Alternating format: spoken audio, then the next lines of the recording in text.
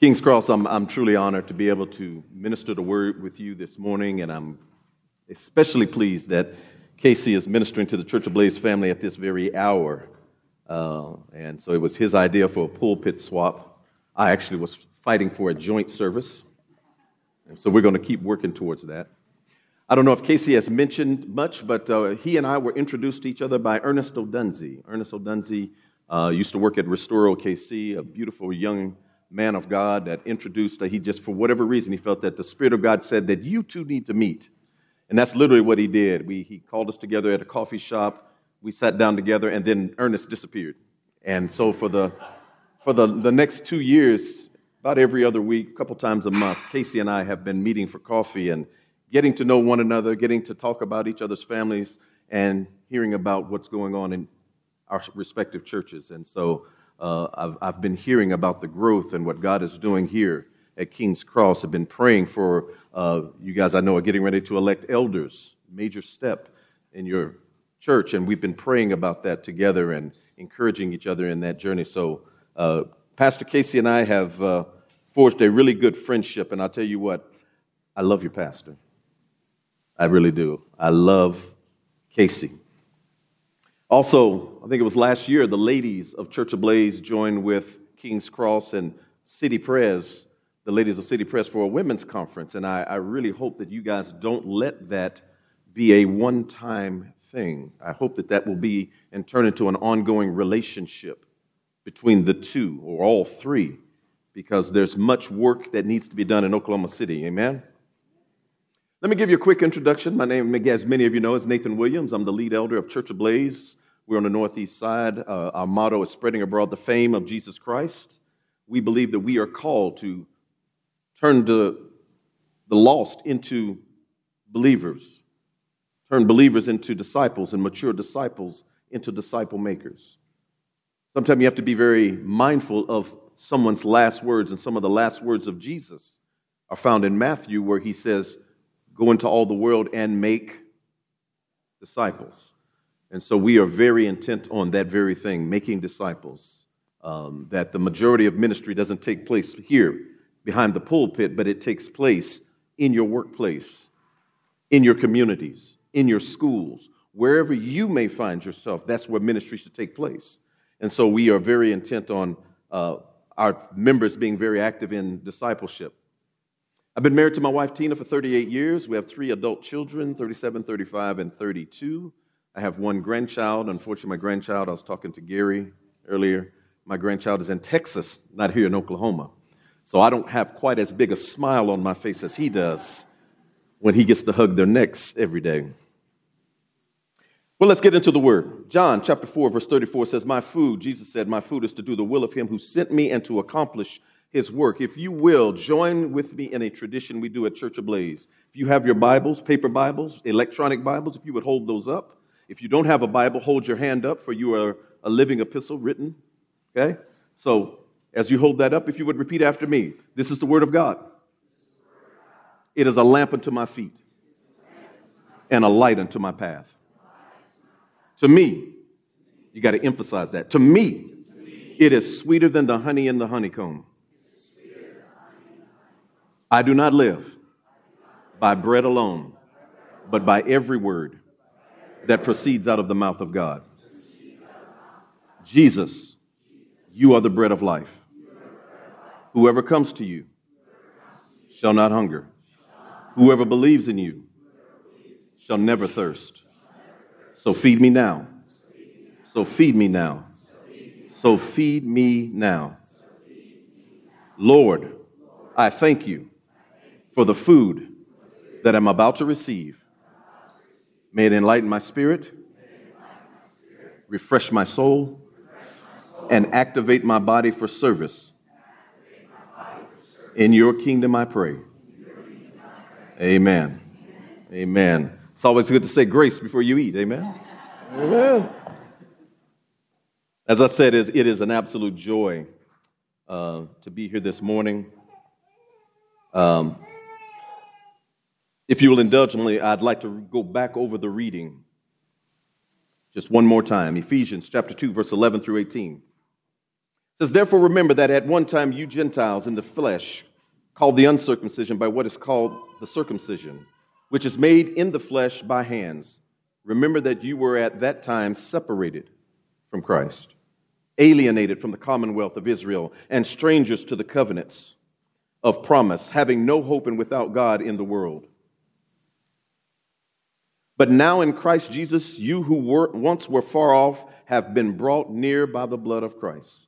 For he himself is our peace, who has made us both one and has broken down in his flesh the dividing wall of hostility, by abolishing the law of commandments expressed in ordinances, that he might create in himself one new man. That's where I get my title from. In place of the two, so making peace, and might reconcile us both to God in one body through the cross, thereby killing the hostility. And he came and preached peace to you who were far off, and peace to those who were near. For through him we both have access in one spirit to the Father. In Ephesians 3, verse 4 through 6, says, when you read this, you can perceive my insight into the mystery of Christ, which was not made known to the sons of men in other generations, as it has now been revealed to his holy apostles and prophets by the Spirit. This mystery is that the Gentiles are fellow heirs, members of the same body, and partakers of the promise in Christ Jesus through the gospel. And again, the title that I'm working with this morning is One New Man. One New Man. You know, I grew up here in Oklahoma. My dad was in the Air Force, so I'm an Air Force brat. I was actually born in Grand Forks, North Dakota. And no, I've never been back. And really haven't had a desire to go back. And so I grew up. My dad retired from the Air Force, and we moved here when I was in first grade.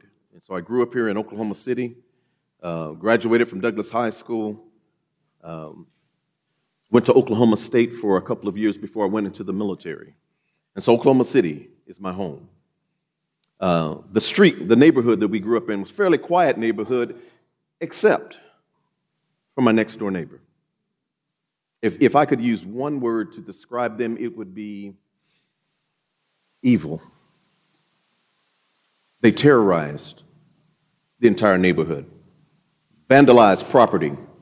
I think my dad probably bought me 6 bicycles over the years that I was growing up because the neighbors would steal them.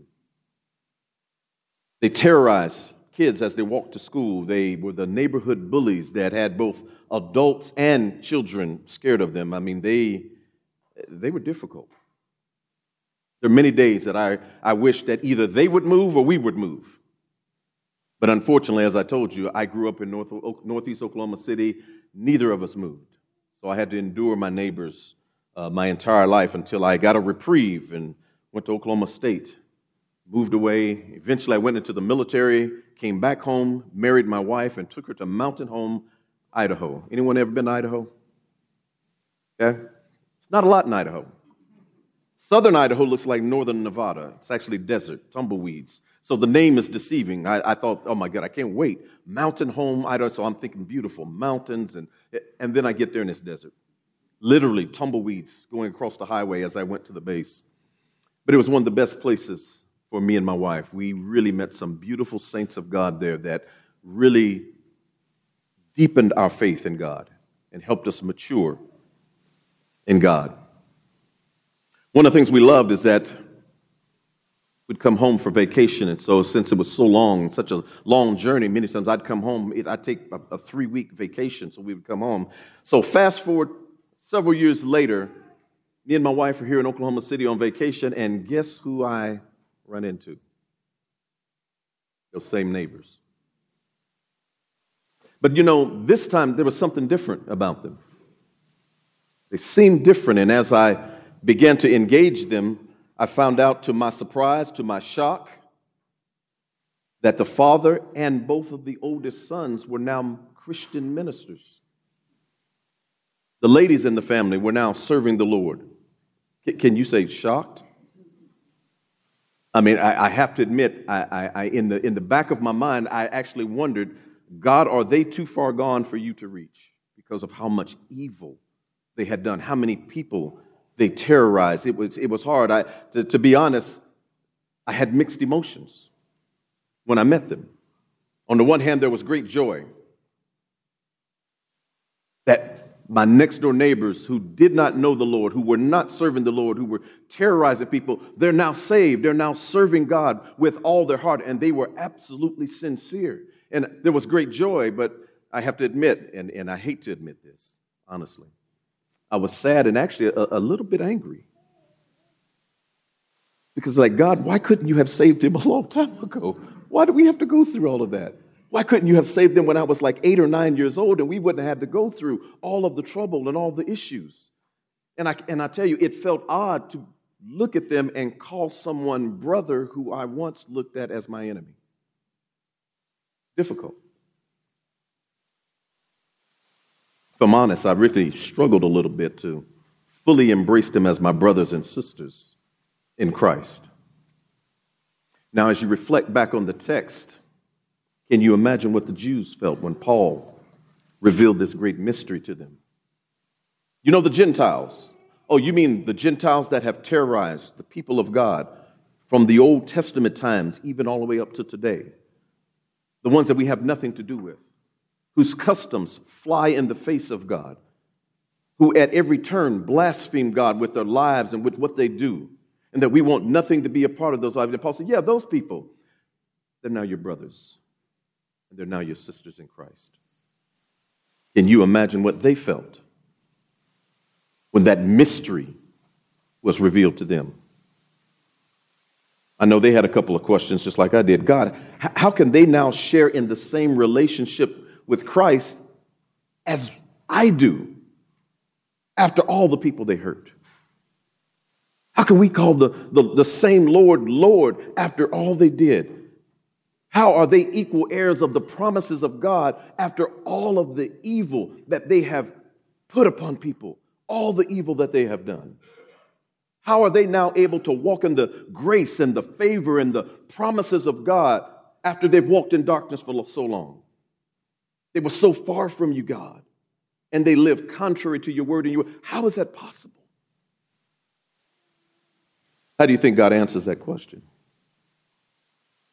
1 Corinthians chapter 6, verse 9 through 11 says this, or do you not know that the unrighteous will not inherit the kingdom of God? Do not be deceived. Neither the sexually immoral, nor idolaters, nor adulterers, nor men who practice homosexuality, nor thieves, nor the greedy, nor drunkards, nor revilers, nor swindlers will inherit the kingdom of God. And here's the dagger, verse 11. And such were some of you. See, in all of my judgment of my neighbors, my former neighbors, and how evil they were, I kind of overlooked the fact that my heart was evil too. Does not the scripture say that all have sinned and come short of the glory of God? That all of our righteousness is as filthy rags before him? And so I'm looking at them and I'm judging them for all the evil they did as if the evil that I have done does not compare. It's not equal. So how many can say convicted? Absolutely was convicted in heart. Romans chapter 1 verse 16 says this, for I am not ashamed of the gospel, for it is the power of God to salvation to everyone who believes, to the Jew first and also to the Greek. It's at that moment that I really began to understand, even on another level, the power of the blood of Christ, the power of the gospel of Jesus Christ, its ability to change, its ability to transform, its ability to reach even to the farthest flung areas and draw back those that were wayward. I mean, you know, the gospel has power. It absolutely has power to change and to transform. And so I'm standing there looking at these transformed lives, convicted in my own heart that I had judged them as if they were too far gone for God to reach, that they were too evil for God to even bother with. The blood of Christ, as you know, has the power to do what we in our flesh can never do. It has the power to break down that wall of hostility that existed between Jew and Gentile, that wall of hostility that existed between me and my neighbor, that wall of hostility that exists between you and whoever you may call an enemy, whoever you may be at odds with. strained relationship. The blood of Christ, the gospel of Jesus Christ, is able to break down that wall so that the two things that were separated, looked like they could never come together, now have an opportunity to be reconciled. That passage then says, then he created in himself one new man in place of the two. So it wasn't just good enough for God to say, I want you to forgive each other and you live your life and you live your life. He says, oh, no, I'm not happy with that. Not only are you going to forgive, but you're going to reconcile. You're going to be joined together as one new man. As a matter of fact, I'm going to unite you all even in one body and consider you one people. And that is the power of what God has done. When we talk about and we think about the power of Christ and this one new man, we realize that all of us who name the name of Jesus Christ are now part of one new family. I remember when I ministered this word at City Prayers, something similar to this. I mentioned about children who have the congenital issue of Down syndrome, and how children who have Down syndrome actually look more like family than they do to their own natural family. And I told them that Christianity is kind of like that. It's something that you are infected with, if you will, when you get born again. So that you and I, who are part of the body of Christ, who are part of the same family of God, should actually look more like one another. Maybe not physically, but in spirit. We look more like family together than you are to your natural family who may not be serving Christ. We are brothers and sisters in Christ. We are one family, one new man, united in the one body of Jesus Christ. That's one of the things I love about Casey's heart as he and I have fellowshiped, and that is his heart for unity. And to see the body of Christ unified, the body of Christ here in Oklahoma City unified, where we speak with one voice, we operate and have the one heart, one mind, all about the singular purpose of exalting and uplifting the name of Jesus Christ in our city, so that the name of Christ, the presence of Christ, transforms this city that we're in into a place that becomes the envy of all the cities and the states around, where they say, what is going on in Oklahoma City? Look at the unity that is there. The presence of God is the only thing that could have done that. He and I share that. In this reconciliation, I want you to realize that there's an order, if you haven't noticed, to reconciliation. That first we're reconciled to God. And then those that are His, He reconciles to one another. First to God. And then those that are His are reconciled to one another. If you ever wondered why the world struggles to operate in unity, it's this very thing right here. True unity is actually only possible in Christ. Have you noticed that it's something about the nature of sin that causes us to separate and divide ourselves and want to seek supremacy over another? And that's why people within the same nation, even though they share the same nation and the same national culture, they can't get along. People even within the same race and ethnicity many times can't get along, sometimes within the same religion. In the military, we had all these military briefings about Iraq and Iran and things like that. And one of the interesting things is, obviously, they are at odds with us as we were in the country. But then as we left out of Iraq and left out of Afghanistan, they are now at odds with one another. It says, surely when the Americans leave, there will be unity amongst them. And it's like, no, because now Sunni is fighting Shia. So even within the same country and within the same ethnicity and within the same religion, they cannot get along, because it's only the Spirit of God that causes you in your heart to be able to see someone who looks nothing like you, comes from none of the same background as you, to look at them and see them as family,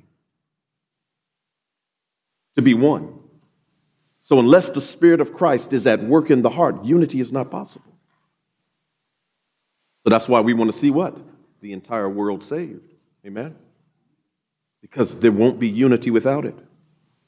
There won't be peace without it. We just saw that. It's only the blood of Christ that breaks down that wall of hostility. Otherwise, we will find a reason to separate and one to try to gain advantage over the other. So, right here is really it's a good place to pause, and I want you to consider, based on this text, your own life.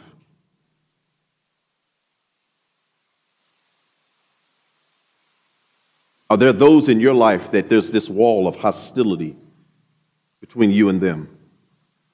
Do you have any family members that you haven't spoken to in quite some time because some things that have happened in the past and you just have not gotten around to reconciling, and you see each other at family reunions and in passing and at events and at weddings and funerals, and you know that there's this issue between you, but you don't say anything and they don't say anything, and it hasn't gotten too contentious, so you just kind of let it go. So are there family members, there's this wall of hostility? What about the person that you used to call friend that may have lied on you and betrayed you, or in your greatest time of need, they didn't stand with you when you thought that they should? What type of friend are you? You know that I'm in need and you're not here with me, and then that caused a wall, a division between you and them, and you may not have spoken for months or even years. What about that coworker, or in my case, like that neighbor that you just could never seem to get along with? And quite frankly, when you see them coming, you want to go in another direction because you know that there's tension between the two of you, and you just haven't been able to get past that. Lastly, I want you to think about, as we pause here in this text, I want you to think about the people that you have wronged, that you were the one that possibly betrayed or cheated or stole from, that you failed to stand with them in their time of need, and you were the one that fell short. And now, out of your guilt, your shame, your embarrassment, it's easier to avoid them rather than to confront them. So I want you to know that the grace that Paul is speaking of, this grace that reconciled Jew and Gentile, that same grace is active today. Somebody say amen. It's active today. So if you would, let's just take a pause right here in the middle of this, and I want you just to bow your heads and let's pray.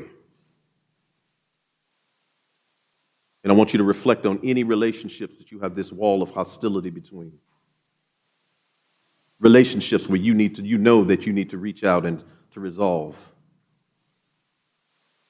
The scripture says that if you bring your gift to the altar and you realize that you have an ought with your brother, an issue with your brother, it says leave your gift and go and be reconciled. Go make it right with your brother or your sister.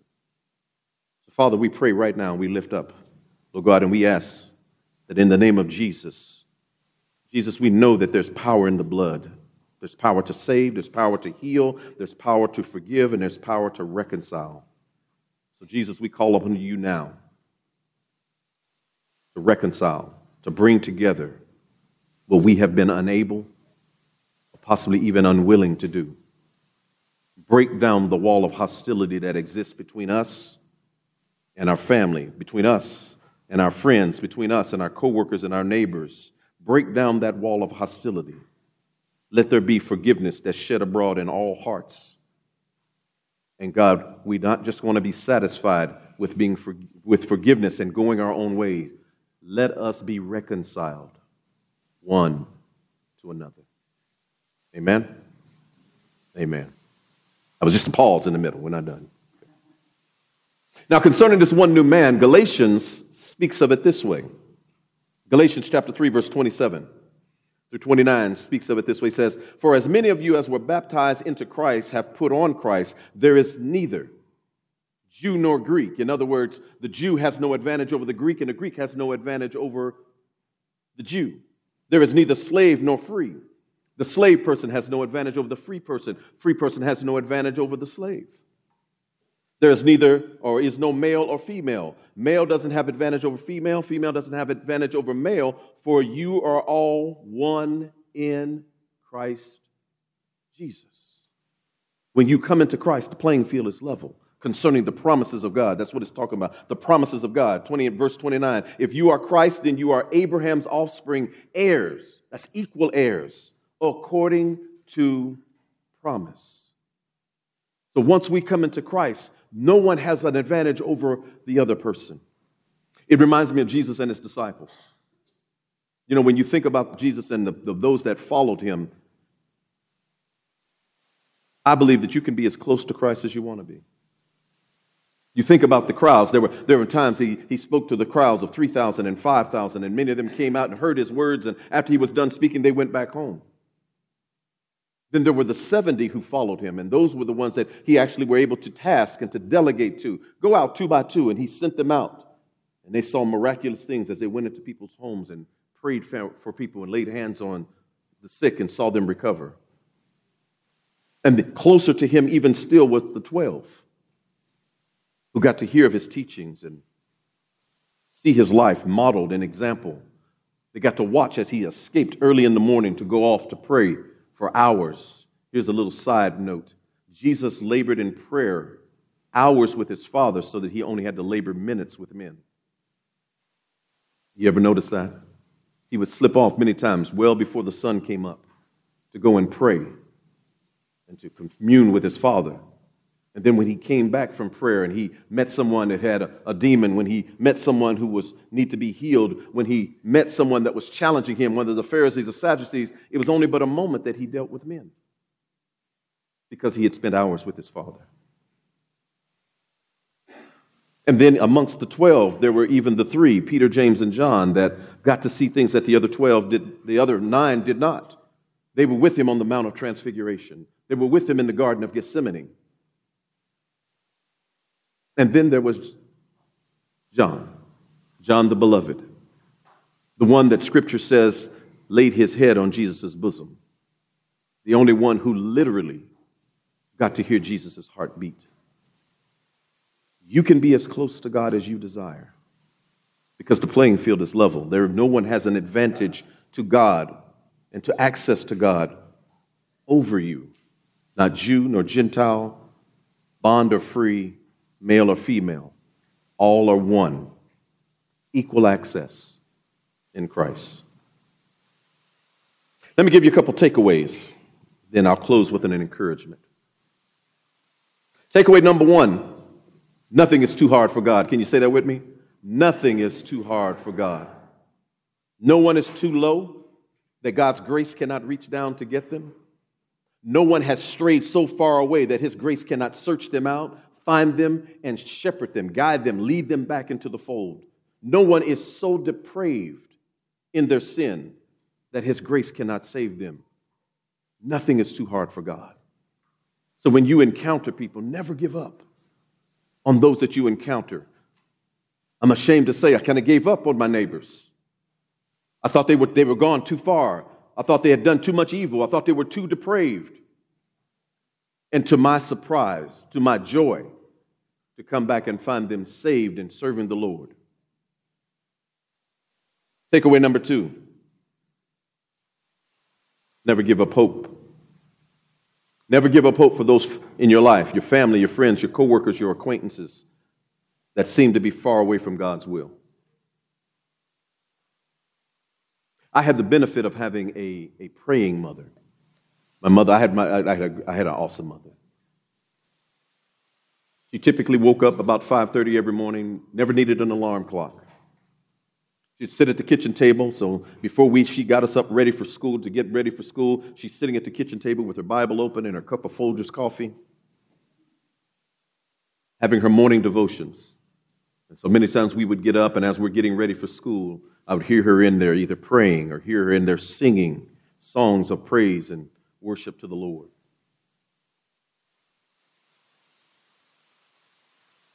She was one that never gave up. She continued to pray. No matter what situation that you were in, no matter what you were going through, no matter how far you seemed to have strayed from God, she never gave up. She continued to pray.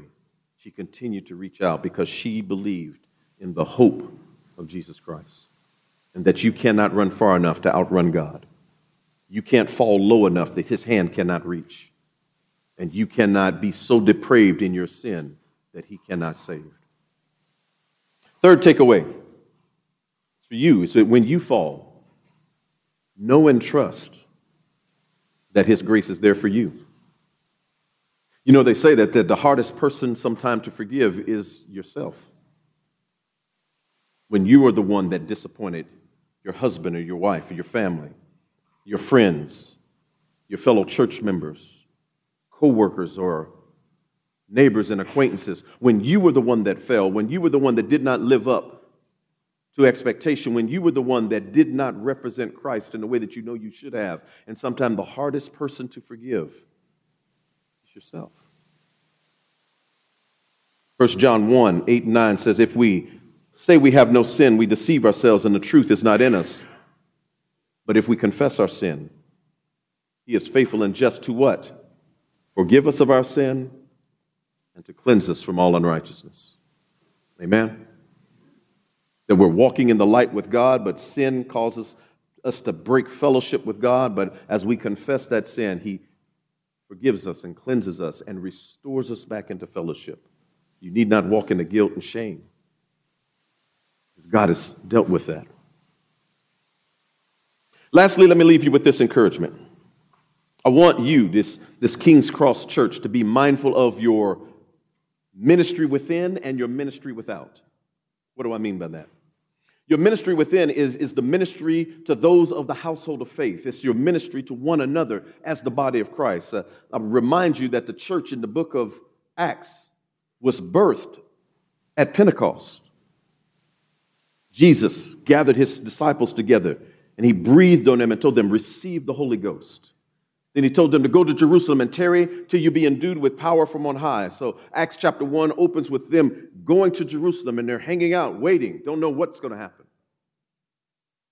And as they're waiting and tarrying in that place, it said the Holy Spirit fell. And it fell upon them as cloven tongues of fire, and they hear people speaking in different languages. Then Peter stands up and declares to them, says, you guys, you understand what's going on. This is that was prophesied by the prophet Joel, that he said that I will pour my spirit out upon all flesh. And they realized that this was the fulfillment of a prophecy from the prophet Joel. And then Peter preached this powerful message about who Jesus Christ really was. The one that you crucified, he was the Messiah. He's the one that we have been waiting for. And it pricked their hearts so much they cried out, what must we do to be saved?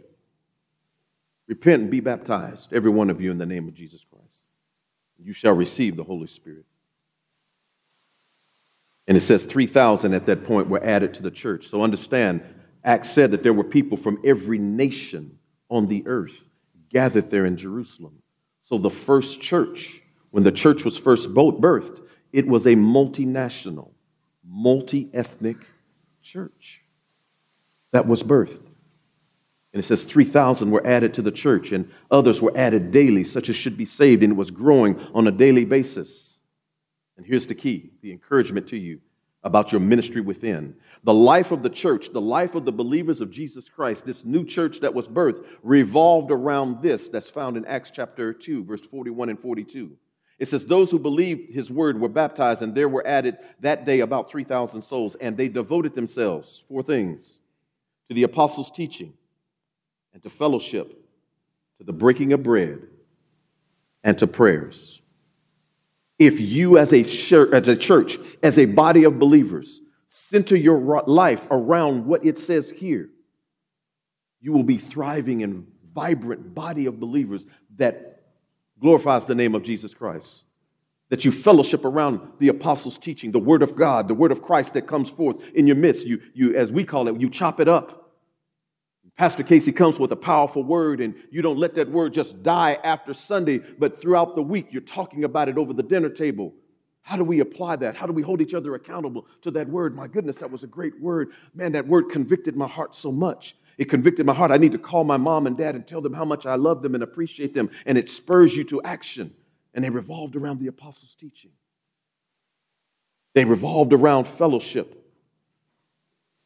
That's the Greek word for that is koinonia. I love that word. It means participation in one another's lives. communication to one another, contributing to one another.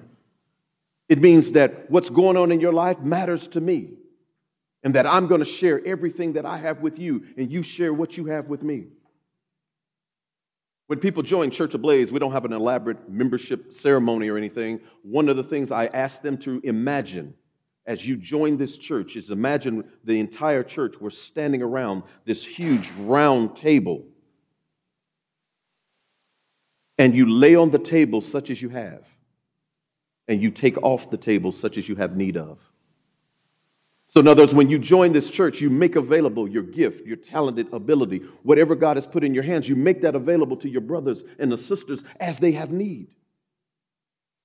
And when you have need, you are free to take off the table whatever it is that you have need of.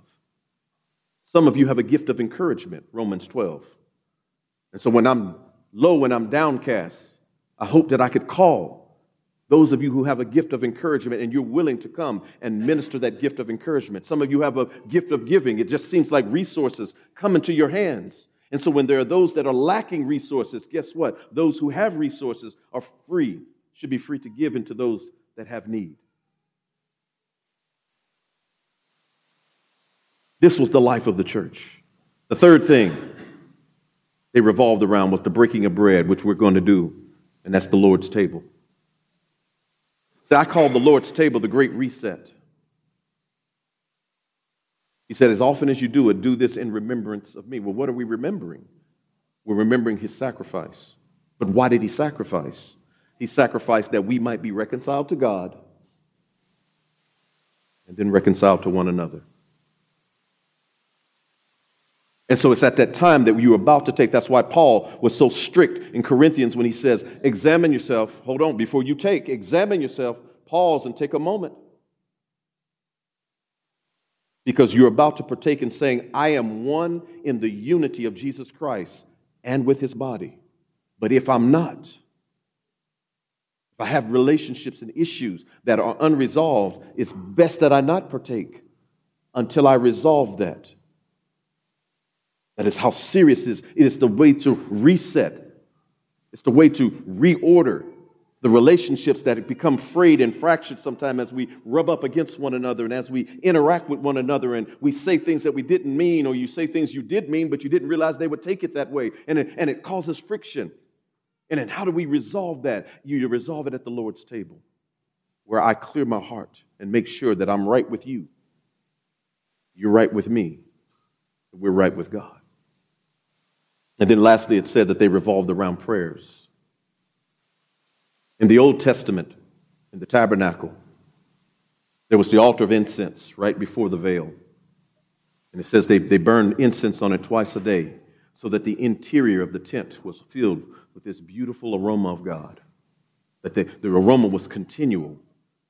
And that's why in the New Testament picture of that, we are encouraged to pray without ceasing. That doesn't mean that you're always whispering and praying. It means that at every occasion, for everything, you're offering a prayer to God. I love Brother Lawrence. I don't know if any of you read his book, Practicing the Presence of God. Anyone read that? It's a great book. He makes a statement in there that I love. He says, I've never prayed more than an hour, but I've never gone more than an hour without praying. And his encouragement to practice the presence of God is that before you go to do anything, no matter how great it is or how small or menial the task, stop and ask God for his grace. Stop and ask him for his mercy. Stop and ask him to empower you to do whatever it is you're about to do to bring him glory. And that's a life where you are praying without ceasing. You're sending up the incense to God, and the aroma of prayer continually is in your life, continually in your family, continually in the midst of you, because you're praying and revolving around the apostles' doctrine, fellowship, the breaking of bread, and prayer. That is what the early church, the foundation of the early church was based on. That's the ministry within. In Acts chapter 4, when that takes place, this is the result when you minister to one another in that way. Acts chapter 4, verse 32 to 35. Now the full number of those who believed were of one heart and soul, and no one said that any of the things that belonged to him was his own, but they had everything in common. And with great power the apostles were giving their testimony to the resurrection of the Lord Jesus Christ. And great grace was upon them all. There was not a needy person among them. For as many as were owners of lands and of houses sold them and brought the proceeds of what they sold and laid it at the apostles' feet, and it was distributed to each as any had need. Can you imagine a day when everyone in King's Cross can look at each other and says, I have no need? That when I had a need, Taylor helped me out.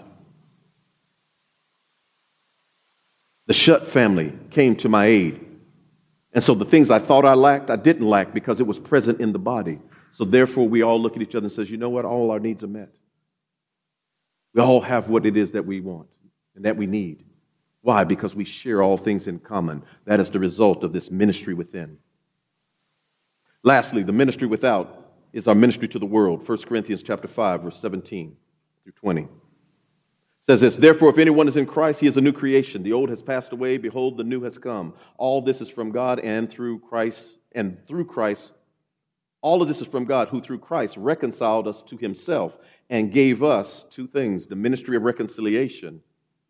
And that is, in Christ, God is reconciling the world to himself, not counting their trespasses against them, and entrusting to us the second thing, which is the message of reconciliation.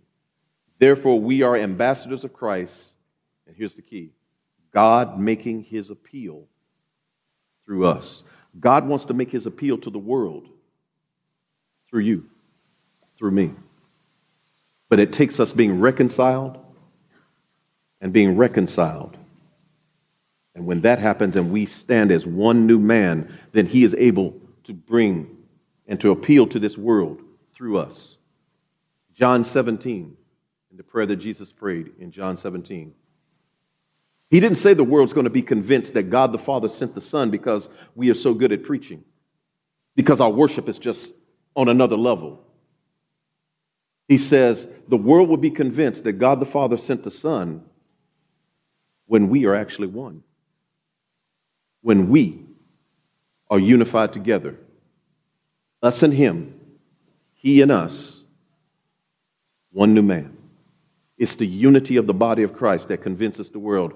What is it that they have that we, the world, have been unable to do since the inception of time? God desires to make his appeal to this world through us.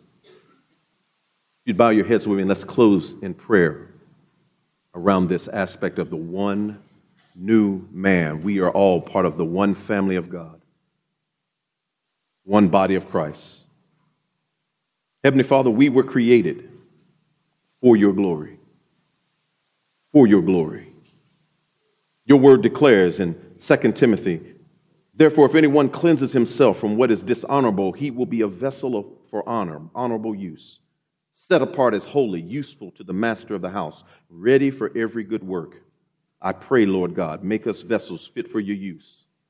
We humble ourselves under your mighty hand, that at the proper time you may exalt us in due time. In the same way, God, it says in Matthew, we want to let our light so shine before others so that they may see our good works. And when they see our good works, that they would give glory to our Father who is in heaven. I pray for King's Cross Church and Church Ablaze that we all yield ourselves to you so that you can make your appeal to this world through us. In Jesus' name, amen.